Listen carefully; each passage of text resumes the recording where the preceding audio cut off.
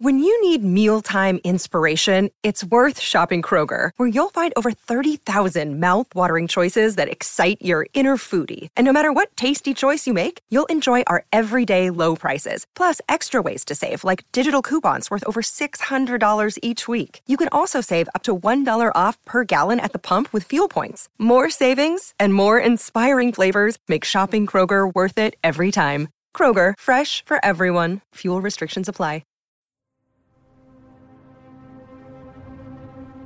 Welcome to Season 2 of Creepypasta Myths. I'm your host, Andrew. I hope you enjoy tonight's creepy reading. Let's begin. I'm Downstairs, written by Matthew Stacks. The clock struck midnight. I was on my laptop in my bedroom, browsing through YouTube videos. However, my browsing stopped when my phone vibrated. I saw that I received a text message from my friend Ben. "Hey man, I'm outside by the back door. Can you let me in?" I knew he was lying. For the last few weekends, he had been messing with me. One weekend he told me he was parked in my cul-de-sac, when in reality, he was in his bedroom. The following weekend, he told me that he was coming over to hang out. When I came outside to greet him in his car, he flirted out of the neighborhood. I wasn't going to let him get me this time. I sent a reply back. "I know you're just messing with me again." He immediately replied back, "No, I'm being serious this time. I am by the back door." "Nice try. I know you're not there." I placed my phone down and continued my search. About a minute later, my phone vibrated again. "I'm downstairs," I replied.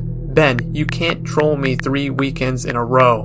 However, I'll give you A for effort." I placed my phone down again. I wasn't going to play his little game. As I was about to continue my search, I started to hear something from the deafening silence of my dark house. I faced the doorway behind me and listened closely. It sounded like footsteps. Silent footsteps walking around downstairs. It was nerve-wracking. I couldn't believe it. Was my mind playing tricks on me? Or was Ben actually in my house? I grabbed my phone. "Are you joking with me, man?" I continued to listen as my phone vibrated again.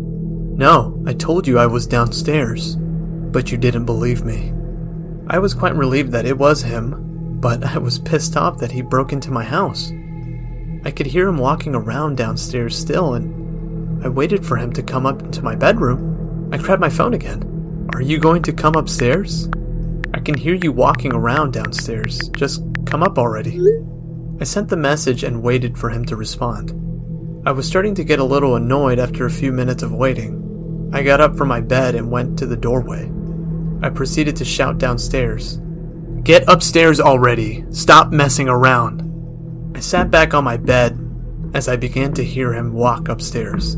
Suddenly my phone vibrated again. It was a text message from Ben. "You know I was just messing with you, right?" My heart dropped. I looked up at the doorway to see my killer smiling at me.